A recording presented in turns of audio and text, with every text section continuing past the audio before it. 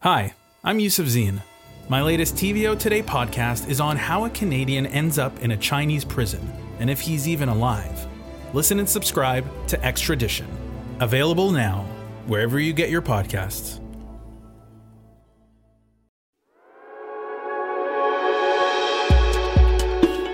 My name is Abdurrahman Malik. I'm canvassing the world for the most interesting people to hear about their journeys, their work, and what it means to be alive in the world today. And perhaps nobody has captured that experience of being alive better than the 13th century Persian poet and Sufi mystic Jalaluddin Rumi in his poem, The Guest House. This being human is a guest house. Every morning a new arrival. A joy, a depression, a meanness. Some momentary awareness comes as an unexpected visitor. Welcome and entertain them all.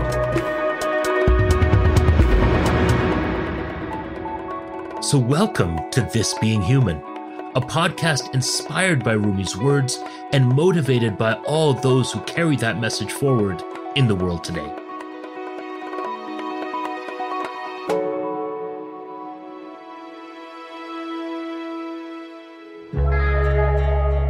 There's so much that actually inside one's in sort of inner universe that you actually really can't put into words. And if it comes out in words, it comes out in music, it comes out in a bit of art.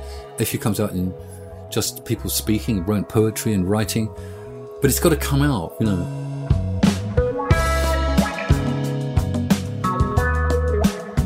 Ian Abdulateef Whiteman was a staple in the 60s counterculture music scene in the UK.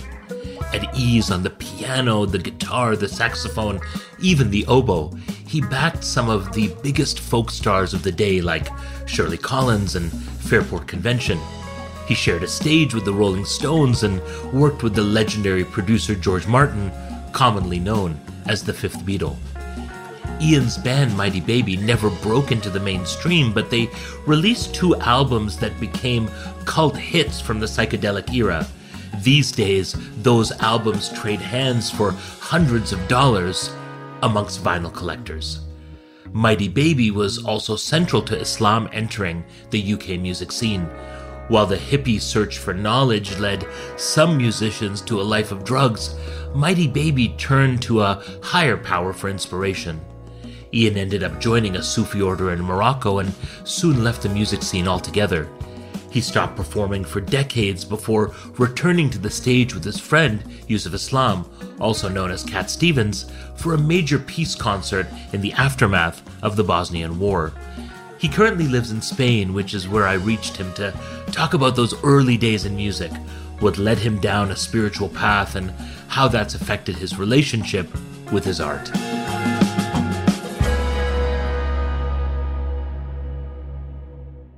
Ian Abdulateef Whiteman, welcome to This Being Human. Nice to be here, wherever here is anymore.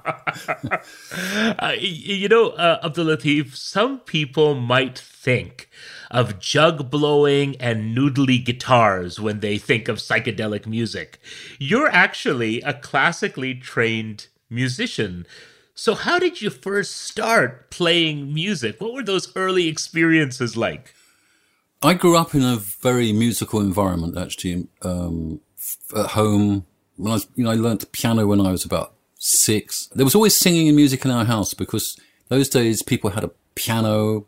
Every house had a piano, and people actually recreated music. But when I went to sort of secondary school, they started off on a recorder, then they pushed it up to an oboe. But behind this whole thing, I was actually playing the piano, which I'd already taught myself. But the piano, behind all the serious music, I was discovering that the piano kind of teaches yourself. And you either start off with sort of 12-bar blues. And in fact, the blues really featured in my life from very, very early on. There was a kind of inherent logic in the way that a blues pattern works. And that's been a kind of theme through my life right up to now, and I could play, I can play anything if it's bluesy. And when I was at school, though, we did every kind of music you could imagine, from choral music. We had, I think the music staff outnumbered the art staff like 6-1. It was incredible. The music master put on like huge operas like Verdi's Requiem, which we performed to a professional standard. I promise you, it was with a double orchestra, a triple choir, soloist, everything. And we performed it in London. It was just, but it's so powerful. I mean, you're a sort of teenager of about 17, quite sensitive. It's almost overwhelming. It was great fun. We had jazz groups as well, but interestingly, we had a jazz club, and the people like the jazz, they were sitting sort of tweed coats in chairs, listening to mono LPs. Some brought some American imports in, and we were suddenly sitting down listening to Miles Davis, John Coltrane, Bill Evans, Gil Evans. It spoke to us in a way that nothing else did, was particularly to me. And of course, that year in 1961, we had a club trip, but it was to see John Coltrane Quintet playing in the Gaumont State Kilburn, along with supported by the Dizzy Gillespie Big Band. I mean, people faint if you tell them these things.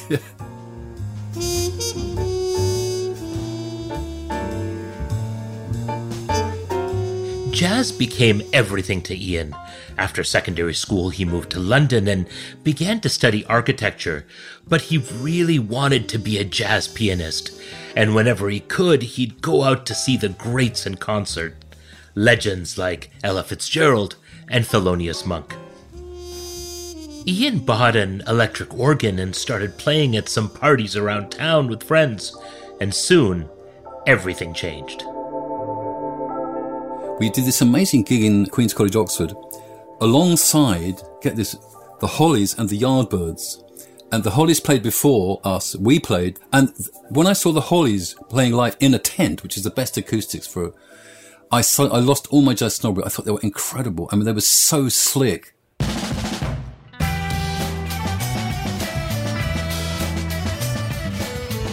But the real turning point for Ian came when he was taking a year off school. He was working at an uninspiring job, craving something different, when he picked up an issue of Melody Maker magazine and saw an advertisement that caught his eye. This is the moment that changed my life, actually. This was one thing where you suddenly say, I'm going to phone this number, and your life is never the same again. There was a band advertising for a keyboard player. This is a working band, and I thought, I'll try it. And the man who answered was a guy called Roger from a group called The Action, which was a kind of, at the time, a very famous sort of mod soul band playing around London. Anyway, I was suddenly overnight shoved into showbiz. It was the strangest experience because music then was really a showbiz thing. You had managers and you had recording managers and you had publicists, and we were suddenly on radio shows and having a photograph, and it was kind of weird. And I was suddenly also going on gigs like 4 times a week.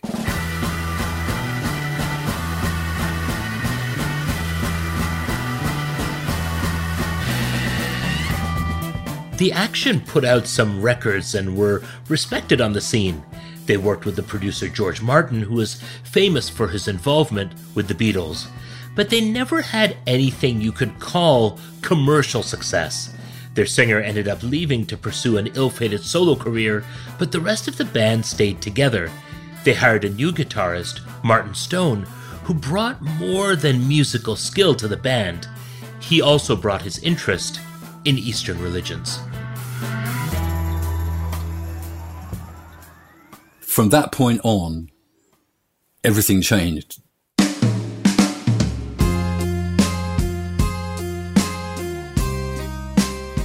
With this new lineup, the band started to experiment with the new sound that was taking hold at the time.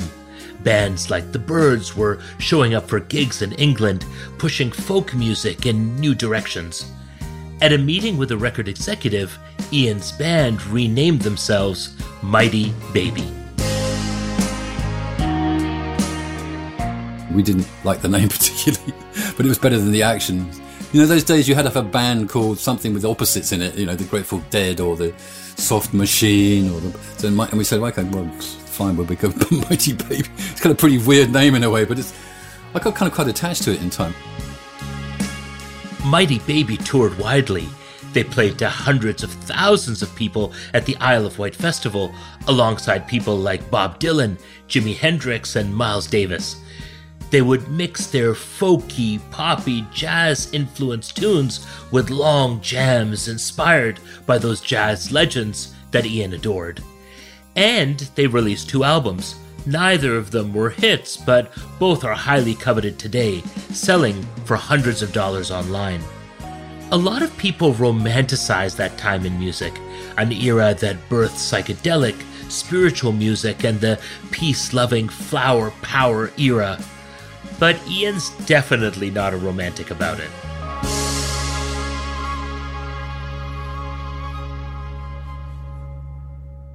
There were a lot of casualties in that period from either drugs or whatever. I mean, a lot of the musicians I knew at that time aren't with us anymore. It was a tough way to make a living, but still, Ian reminisces about what felt like the boundless creativity of the time. Behind the scenes, you've got all these record companies and managers manipulating it, inventing flower power, ways of making money out of it. But actually, a lot of the music was very different. Nowadays, there's a kind of homogeneity about music, and everyone sounds the same. Partly because the technology is the same, but in those days, every studio sounded different, every band sounded different. There was a lot of individual quality. But we weren't a commercial band in the sense that we weren't sort of doing it for the money. Mind you, we needed the money desperately, but we weren't doing it for the money. And in fact, you weren't even allowed to mention money, if I remember rightly. It was just sort of verboten. No, don't talk about the money. Anyway, I think in a way we were kind of like pioneers of some strange frontier, because we weren't really looking to sell records, but although it would have been nice, but we were looking for some kind of ultimate, philosopher's stone, some ultimate thing, which we didn't know what it was.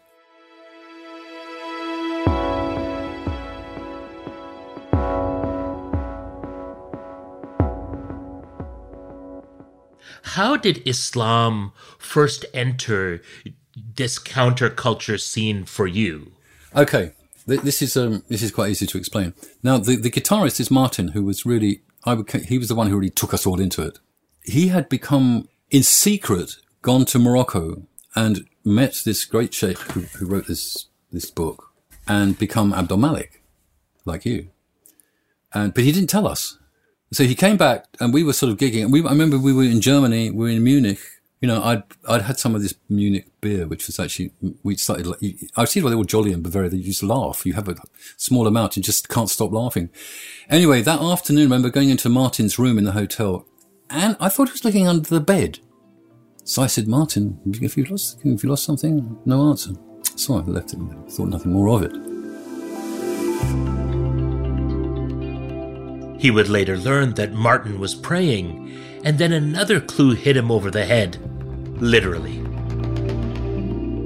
On the way back to England, on the Autobahn, we had this kind of white van, which was a transit van with the equipment at the back, and I was in the back seat. The driver suddenly braked very hard, and all these books fell on my head. What were the books? 2 big Yusuf Ali English Arabic Qurans. I didn't get it even then. It's like... And then, bit by bit, I think then Martin and the drummer, Roger, went to Morocco. They went to this thing when the Sufi order gathered. We were rehearsing to make this last album, and they came back quite changed, actually. Suddenly, their music was better. Martin wasn't spending 10 minutes tuning his guitar.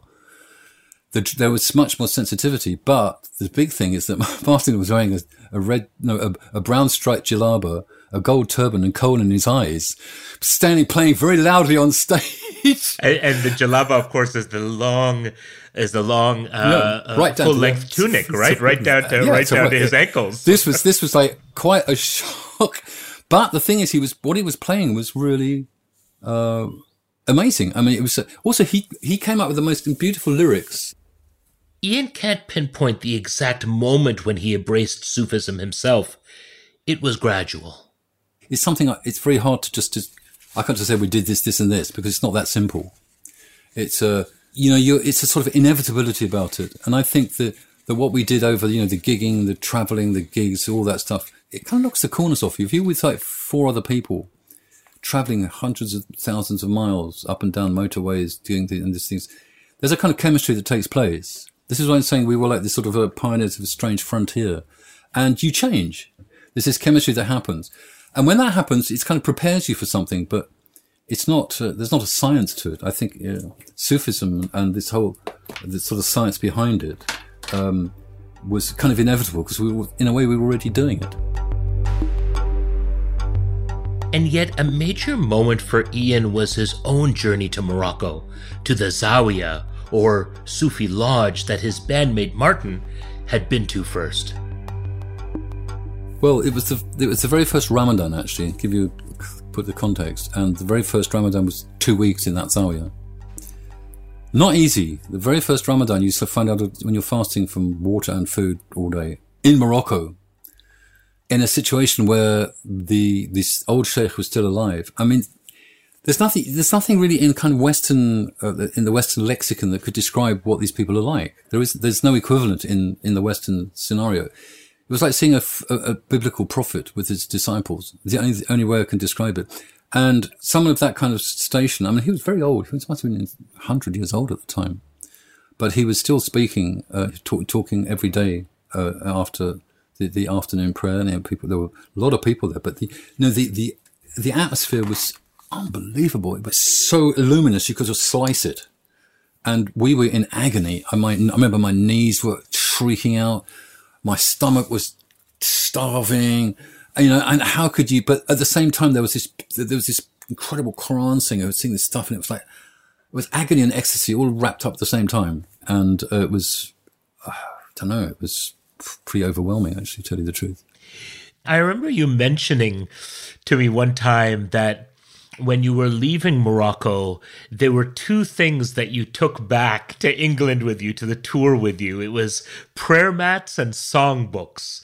Song and poetry was a really essential and important part of this spiritual work that you were engaged in. Yeah, the thing that drew me into it, to tell you the truth, wasn't some kind of theoretical idea about a religion or Islam. It was just hearing this singing. Music's been with me all my life, and it took me right up to Islam and through the other side, actually. It's always been something very near to me. And I think it's a controversial subject for Muslims. I don't know why, because there's good music and bad music as far as I'm concerned. Anyway, the singing is kind of really important part of it, I think, because these kind of poems, in which it's really a kind of instruction book for how to take this spiritual path from the very beginning. But the thing about singing it is that it's dumping it into your heart. It's not just it's not an intellectual process, because singing is, it's where the intellect and emotions connect. Because I could read it out and it might have some emotional effect on you, but actually if I sing it, something's happening to your emotions. And I think a lot of people I know, a lot of dear brothers and sisters, they're actually all pretty unexpressed as far as I'm concerned. You go to Morocco, anybody you find will sing. It doesn't matter how bad the voice is. People are very frightened to sing here. They think you've got to be kind of perfect in some way, And that's the problem of the society. We live in a kind of world of perfectionists. And, what matters is that you sing. I mean, this is one qasida, what thought of me singing this, Qad Bada Wajhul Habibi. I remember we had Please, I'd love to hear you sing from this collection of poetry that moved you so much. Because this is actually an Algerian tune. This isn't actually strictly Cordovan one, and it's nice because it's slightly rocky. قد بدا وجه الحبيب الله الله الله الله لح في وقت صحا الله الله الله الله نوره قدام قلبي الله الله الله الله فسجدت بنكسا الله الله الله قلبي فواسا.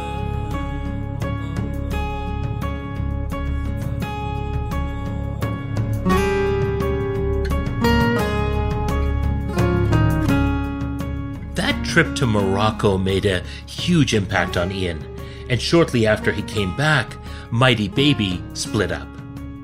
People got on very well. We were really close, but it just wasn't going anywhere. Life was getting so hard. He didn't quit music entirely. He got a contract to put out a new record with free creative reign. He brought in some of his new musical influences and called the group the Habibiyya. We just put together an album of music that we thought was Moroccan. And it was a funny record. It was a strange record in a way because it really did no service to traditional Andalus music. It was pretty terrible in some ways, and the Arabic sung on it was diabolical. But it had a kind of certain spirit, and some of the instrumental music, it was really quite beautiful. It sounded like it was scored.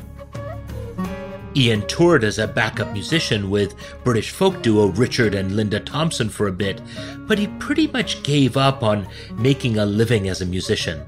Instead, he returned to architecture, as well as taking up calligraphy and book design. But music was never far from Ian's mind. He ended up getting to know Yusuf Islam, otherwise known as Cat Stevens, who had given up playing musical instruments when he became a Muslim. And the two of them would go on to perform side by side after decades off the stage. It started with some new music that Yusuf was particularly excited about.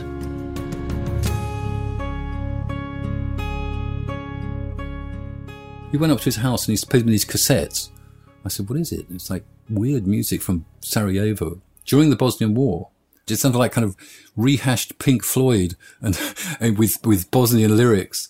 And he wanted to do something with it. Reason why is because the man called Irfan Ljubljancic, who was the foreign minister of Bosnia at that time during the war, he'd been to London and met Yusuf, I think. And he had actually given him a cassette of some music he'd written himself on a kind of home keyboard, and he'd written this song. And that's the last he thought of it, until he found out he was killed when his helicopter was shot down, flying from Bihać bound to Sarajevo. And Yusuf was very, I remember seeing him that day, he was really sort of shocked. Because the last thing that Irfan had said to him, I hope you can do something with it. So he dug out this thing and we found the song and he turned it into, which was actually a song called I Have No Cannons That Roar. But at the same time, Yusuf was suddenly sort of realizing he really liked the idea of recording studios and singing and writing songs. But the point is, Yusuf was very famous in Yugoslavia for various reasons, as Cat Stevens, but also because he provided a lot of aid during the war, and I think he visited it and so forth. So they decided to put on a concert in Sarajevo. Just after the siege of Sarajevo. This was 2 years after the war had finished. So they decided to put on a concert themselves of just Bosnian music, and with Yusuf starring in it. And it was actually mind-blowing, and it was electric. The thing is, they had the Sarajevo Symphony Orchestra. Half of whom had been killed in the war, so it was all made up by amateurs. So at times the music kind of almost falls apart. It didn't matter at all. It was beautifully done. And I had to sing solo stuff. I had to sing 3 solo things myself in front of like 10,000 people. And I hadn't performed for 20 years. It was actually very, very moving, because in front of the stage, there was this sort of gap. Then there was all the kind of the prime ministers. So there was the president and all the ambassadors and the TV play. And I somehow in that gap, I found all these young men who had died in the war. I sort of imagined they were all sitting there watching. Anyway, it was an amazing experience for me. And then we came out of that, and I think had a big effect on Yusuf, and it was about another 10 years, it must have another 10 years before he picked up a guitar again. But I think he was slowly coming back to being what he was really in his heart, which was like the stuff he's been doing since he picked up his guitar.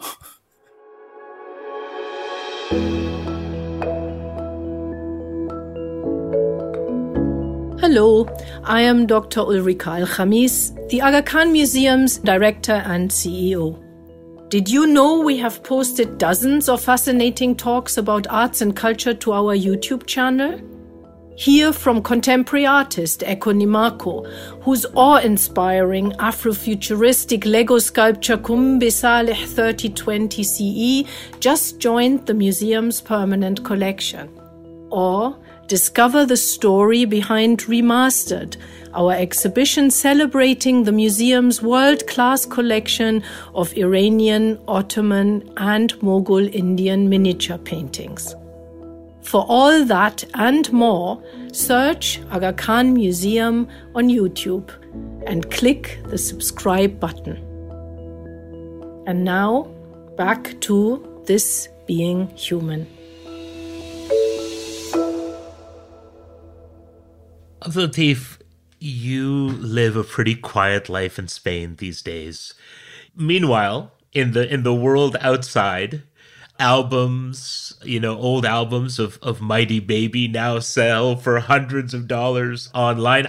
How do you feel about that music now, so many decades later, when you look back on that time, what does it mean for you today, living in the mountains outside of Granada? It's pretty odd. It's like someone else. It's like, was it me? You know, I have to honestly think, I don't understand why people get so, what's the word, precious about it all. You know, there's this thing called the Action Mighty Baby fan page on Facebook.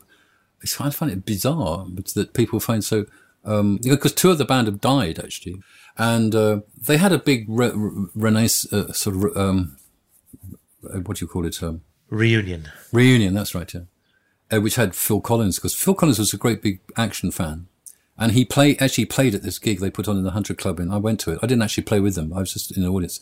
And Phil Collins said that, you know, he said, playing with them, it's like playing with the Beatles for me. And I thought, you know, I can't see it as other people see it. You have to realize I'm kind of inside it all. It doesn't mean the same to me. It just feels like someone else. It wasn't really me. And, someone who very much does feel like you is the person I hear in the album that you've just released called Poor Man's Prayer. Oh, which has a jazzy folk sound. It feels like you're borrowing from some of that early career of yours. When the dawn breaks and the sky shakes and the stories now unfold. And it got me thinking as I was listening to it, how do you think about music and its place in your life these days? Well, it's still very big, actually, to tell the truth. I'm a compulsive musician. Even over the last 40, 50 years, music's been going on all the time. And every human being has something inside they want to express. I mean, music is like a window into someone's soul. And I have things inside me which have to come out. I can't just sort of sit in it forever. I think the center of it is just love, you know. It sounds a bit corny, but actually love is what motivates everything, you know. And there's so much that actually inside one's sort of inner universe that you actually really can't put into words. And if it comes out in words, it comes out in music, it comes out in a bit of art. If it comes out in just people speaking, writing poetry and writing, but it's got to come out, you know. And I've done so many things in my life. You say I'm a Renaissance man, polymath, whatever you want to call it. Not by design. It was just that, you know, that was the next job going. You know, can you build some shelves? Yeah, I can build them. Can you write some film music? Yeah, I can do that. That's the only reason I've got all these different things.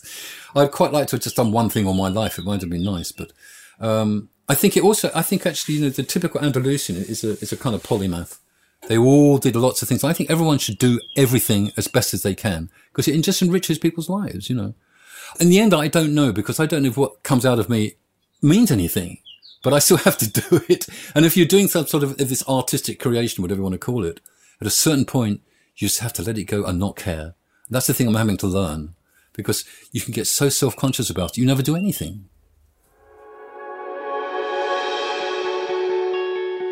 Ian Abdul-Latif Whiteman, what does this being human mean to you? This is people's experience. You know, every day something different happens. But we have something which is so kind of precious, which is how to deal with this. This is why this book I was singing from, this kind of well of knowledge, is to help people through this, because what else is there? You can go to psychology, you can go to drugs, you can go to pharmacy, to doctors and things, but in the end, you have to help yourself. And there is a way to get the best of life. You can ask God to send you something good and to repel darkness, or you can do the opposite. And it makes life possible and sort of joyful. You know? And it's a way of removing people's fears, people's anxiety about things. It's all these things that bother people in the modern world. It's a very, very simple cure for it. And if you get up in the night, and most people know this, if you bring the night to life, God will bring your daytime to life. Ian Abdul-Latif Whiteman, this has been such a joy. It's been such a pleasure reconnecting over these incredible memories of your life. Thank you for joining me on This Being Human. Well, thank you very much. It's always nice to talk to you.